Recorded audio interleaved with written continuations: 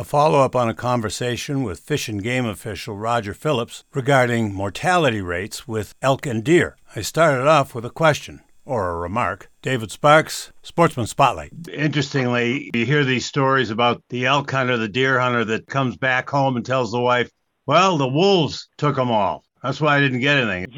Sometimes that might be accurate, but for the most part, predators take a lot less than people think. We're kind of a broken record on this, but weather is really the biggest factor and habitat in how many deer and elk we can have. And that's been proven time and time again. And there's other things included in weather, like we've learned that when we have a big snow year, and this shouldn't come as a huge surprise to anybody, but when we have a big snow year in an area with lots of wolf packs, they have the advantage and they can take down a lot of elk during a winter like that. And wolves aren't the only predators. A few examples include black bears that can be very effective at finding newborn elk calves and white-tailed fawns in the spring, but rarely prey on adults or even older calves and fawns any other time of the year.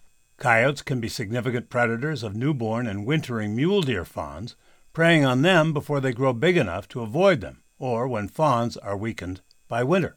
Mountain lions are an effective year-round predator on deer and elk. Even though lions can typically be at low population densities, they can have an effect on local herds. David Sparks, Sportsman Spotlight.